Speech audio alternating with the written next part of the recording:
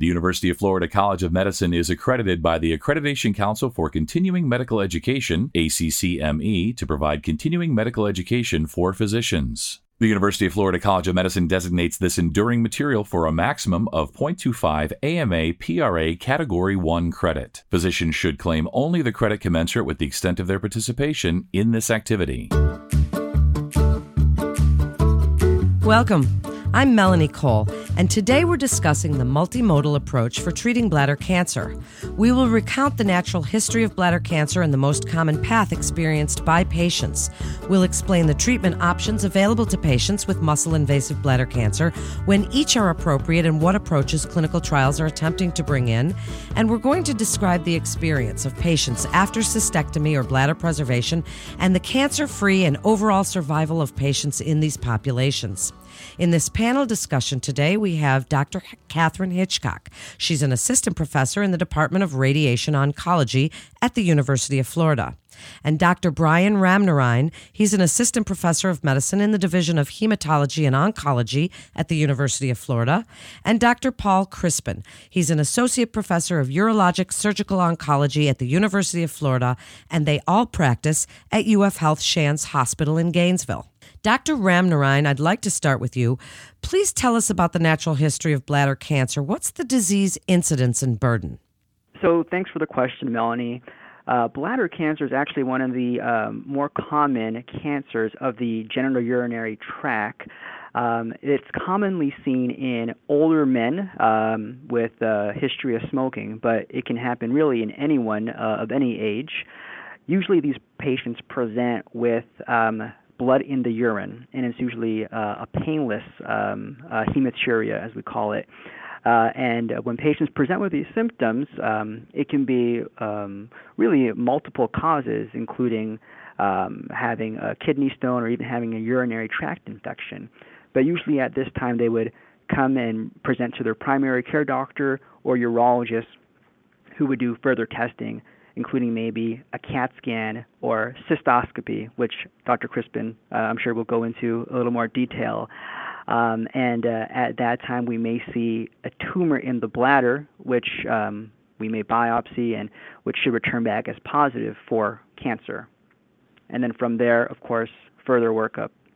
Dr. Hitchcock, most people consider bladder cancer to be treated only by urologists, but today I'm joined by the three of you, different areas of providers. How important is this multidisciplinary care model for this type of cancer, and specifically for patients with muscle-invasive disease? How does the emphasis on a multidisciplinary approach change the patient's treatment options and therapy received? I'm so glad you asked about that. That is something that's changing pretty rapidly, and even during my career, looks completely different than it did at the beginning. As late as the 1990s, my specialty, radiation oncology, didn't come into bladder cancer treatment very much, except in very advanced stages where it was used for palliation. These days, there's a much greater emphasis on the trimodal approach to bladder cancer, and for many patients, we're able to spare their bladder, keep it as a functioning organ, and the way to do that is by treating it with radiation therapy as well as chemotherapy in patients who, in an earlier era, would have had their bladder surgically removed. Well, Dr. Hitchcock, sticking with you, tell us about your role in bladder cancer care. As you are a radiation oncologist, tell us what you're doing specifically. So for patients who are appropriate to keep their bladders, who have muscle-invasive bladder cancer, I work closely with a doctor like Dr. Ramnarine in medical oncology to give concurrent chemotherapy and radiotherapy to the bladder and to the lymph nodes of the pelvis. Dr. Crispin, let's talk about clinical presentation and diagnostic criteria as well. What are some valuable prognostic tools to aid in early diagnosis? Tell us how important is accurate diagnosis, staging, and grading. It's extremely important, and that's an excellent point to bring up. Without accurate staging and grading of these patients, we will not be able to offer them the appropriate therapy or even all of the therapies offered within the appropriate stage after it's identified. As you also commented on the diagnosis, one important point that Dr. Ramnarine brought up is when patients are evaluated for, say, blood in the urine or hematuria, unfortunately, we'll see a lot of women presenting with more advanced stage because their hematuria is credited to a urinary tract infection as opposed to having a cystoscopy done to make the diagnosis of bladder cancer. Once we have a patient where we highly suspect bladder cancer, we perform a cystoscopy, look in the bladder, and if we see a tumor, we will then remove it with the scope. That scope procedure gives us very valuable information about a patient's stage, but also their candidacy for treatment. More importantly, as with this discussion, the potential treatment with radiation therapy and chemotherapy, as Dr. Hitchcock and Dr. Ramnarine are discussing. One important part about this resection is it needs to be complete. We want to remove all visible tumor within the bladder. We know that that will increase the chance of a patient having a successful radiation and chemotherapy treatment. In fact, that's so critical that once we identify these patients with Dr. Ramnarine and Dr. Hitchcock at UF Health Shands Hospital, we always take these patients back for a repeat resection and resect more tissue to do everything we can to make sure the bladder is as clean as possible for the radiation therapy. In addition to that, we'll often put markers in the bladder to help Dr. Hitchcock focus additional radiation to the spot where we remove the tumor. And so this initial diagnostic step gives us valuable information for patient treatment selection. And as you alluded to, even prognosis, as we know that there's patients that will find specific pathologic features on their tumor that won't make them good candidates for trimodal therapy. Well, along those lines then, as he's talking about candidates for trimodal therapy, Dr. Ramnarine, how does careful patient selection and extensive counseling, how are they paramount to successful intervention? Tell us a little bit about patient selection criteria. So that's a really great question, Melanie. The most important thing is that whenever we have one of these new patients, we always have a multidisciplinary discussion with our colleagues in all these fields, Dr. Hitchcock in radiation oncology and Dr. Crispin in urology, to determine whether or not a patient is a good candidate for bladder preservation or whether or not they have to undergo a cystectomy and have the bladder removed. There are a lot of factors that might influence one decision over the other, and that would include the size of the tumor, the location of their tumor, if there's any obstruction and hydronephrosis, which is a swelling of the kidney related to the tumor. So there's multiple reasons why a patient might choose and why we may choose one option over the other. And I would just like to add another point here, is that despite with these known selection features, as Dr. Ramnarine has pointed out, unfortunately, very few patients nationally are offered this type of therapy. And if we look at large data series, less than 5% of patients are being offered this bladder preservation approach with the chemotherapy and the radiation therapy. And I think one of the reasons that is patients are not being evaluated by doctors like Dr. Ramnarine and Dr. Hitchcock up front. They're only seeing those specialists following their bladder removal surgery, which at that time it's too late. I'd also like to add that part of the selection of patients is related to their age. Many patients who are diagnosed with bladder cancer are senior citizens. They may have some other health issues going on that may not make them the best candidates for one therapy versus another. And although before I saw it myself, I might not have predicted it, radiation therapy, even at the same time as chemotherapy, is surprisingly gentle. Even fairly elderly patients who maybe aren't at their best performance still get through the treatment pretty well. They don't have a lot of pain. It doesn't really affect their quality of life very much.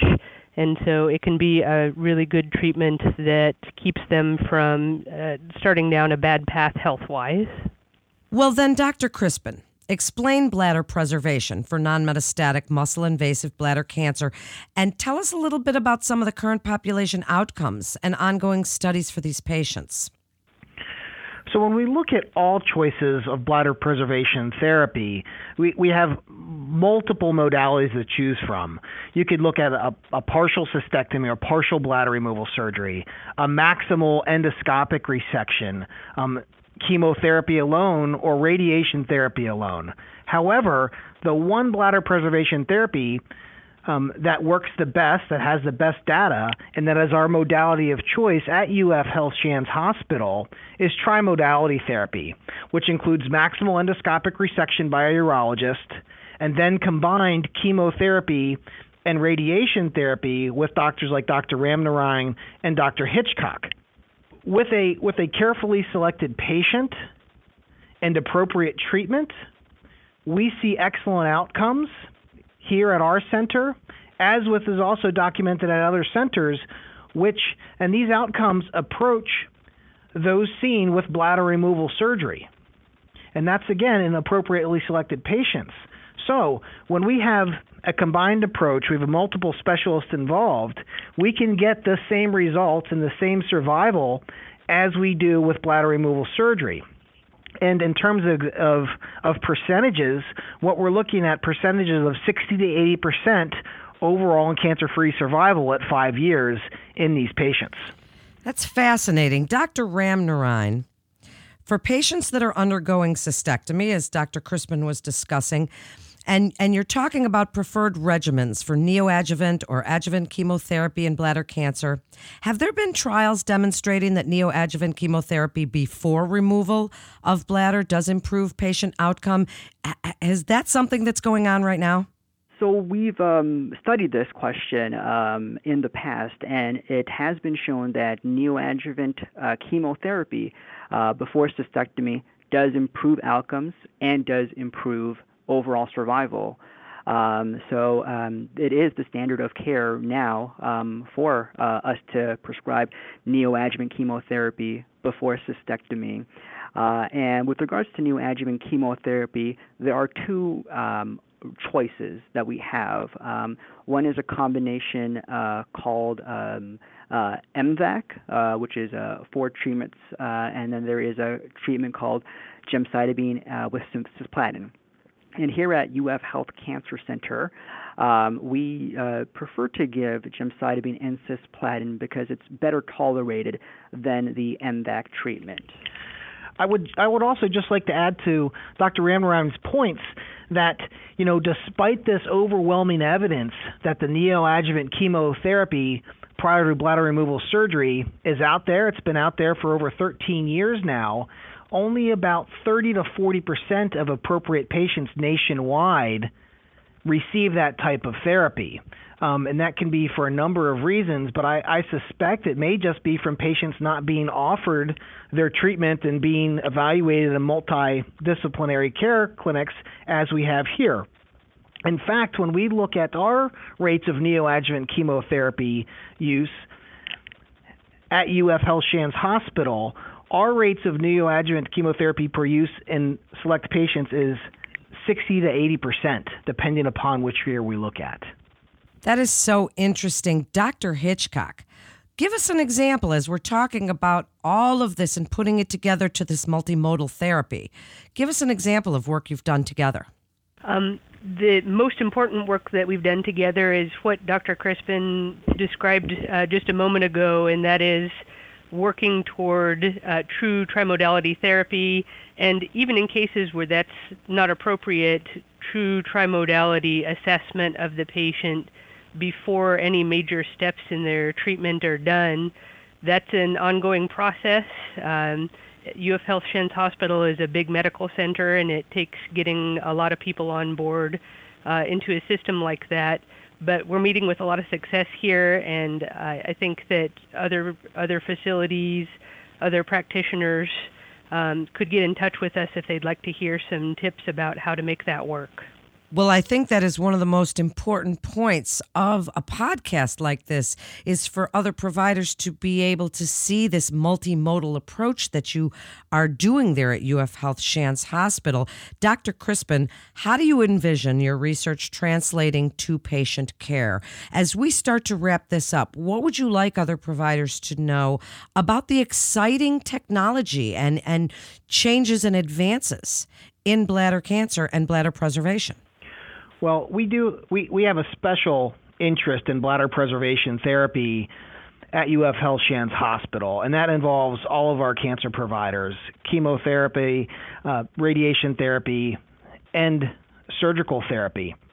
And with this, we are trying to have every possible clinical trial available to our patients to try to increase the number of patients who can undergo bladder preservation therapy and improve the success of patients who are undergoing select types of bladder preservation therapy. I can give you two examples of this. We'll start with the one with trying to improve on our success of trimodal therapy. Is one particular trial where patients will undergo the standard trimodality therapy as we offer all patients who are appropriate, but then offer them additional therapy after they've completed their radiation to further decrease the chance of the cancer coming back. Another example is in patients who may be going down the path for bladder removal surgery, is that we give them chemotherapy with Dr. Ramnarang and his partners in medical oncology, and then evaluate those patients for specific mutations within their tumor. And in patients with select tumors, we'll then evaluate for a complete treatment response. And if they would have a complete treatment response based upon their chemotherapy alone, we would follow them closely and avoid bladder removal surgery altogether in those patients. And so those are just two examples of our current trials, and we'll evaluate other trials in the future to make sure we're doing everything we can to avoid the need to remove bladders in these patients. Dr. Ramnarine, do you have some final thoughts on bladder cancer and the multimodal approach that you're doing there at UF Health Shands Hospital, and what you'd like other providers to know about referral? So I think the most important part about bladder cancer care is that there really should be a multidisciplinary approach towards managing these patients. I think it's really important for a patient to see a urologist like Dr. Crispin, a radiation oncologist like Dr. Hitchcock, and a medical oncologist such as myself, in order to make sure that they're getting the appropriate care and that they're being evaluated by all the physicians who may or may not play a role in their care in the future. And here at UF Health Shands Hospital, we are planning to start a multidisciplinary clinic where patients can come in and in one day see all three of us, as opposed to having three separate clinic appointments. So the most important thing is that it's a teamwork, and it takes a team to manage a patient with bladder cancer or any kind of bladder cancer. Well, absolutely it does. And Dr. Hitchcock, last word to you. What would you like other providers to know about this multidisciplinary care and how important it is for their patients that they're referring, that you have this ability to work together and that you're doing fascinating clinical trials and really advancing the field of bladder cancer? Well, I guess when I think about the big picture here, I think about my grandparents' generation that included people who went from driving horse-drawn carriages to seeing people in outer space. We're experiencing exactly that kind of surge in technology in the medical world right now, and it would be a real shame for patients not to have access to the best that our modern technology can offer. The best way for that to happen, as we've said, is for all of the different physicians on the team to be able to contribute and make their recommendations. And so I would just encourage doctors in other places who are thinking about referring patients to really get in touch with the people they're referring to. If they want to refer their patients for multimodality care, make sure that they are sending them to a facility that practices treatment in this way for bladder cancer. Thank you so much, doctors, for joining us today, sharing your incredible expertise, and what an exciting time for you to be studying bladder cancer and bladder preservation and this multimodal approach. Thank you again for joining us. This concludes today's episode of UF Health Med Edcast with UF Health Shands Hospital. To learn more about cancer clinical trials available at the UF Health Cancer Center, please visit ufhealth.org/navigator. And to learn more about this and other healthcare topics at UF Health Shands Hospital, please visit ufhealth.org/medmatters to get connected with one of our providers. Please remember to subscribe, rate, and review this podcast and all the other UF Health Shands Hospital podcasts. For more health tips and updates, please follow us on your social channels. Until next time, I'm Melanie Cole.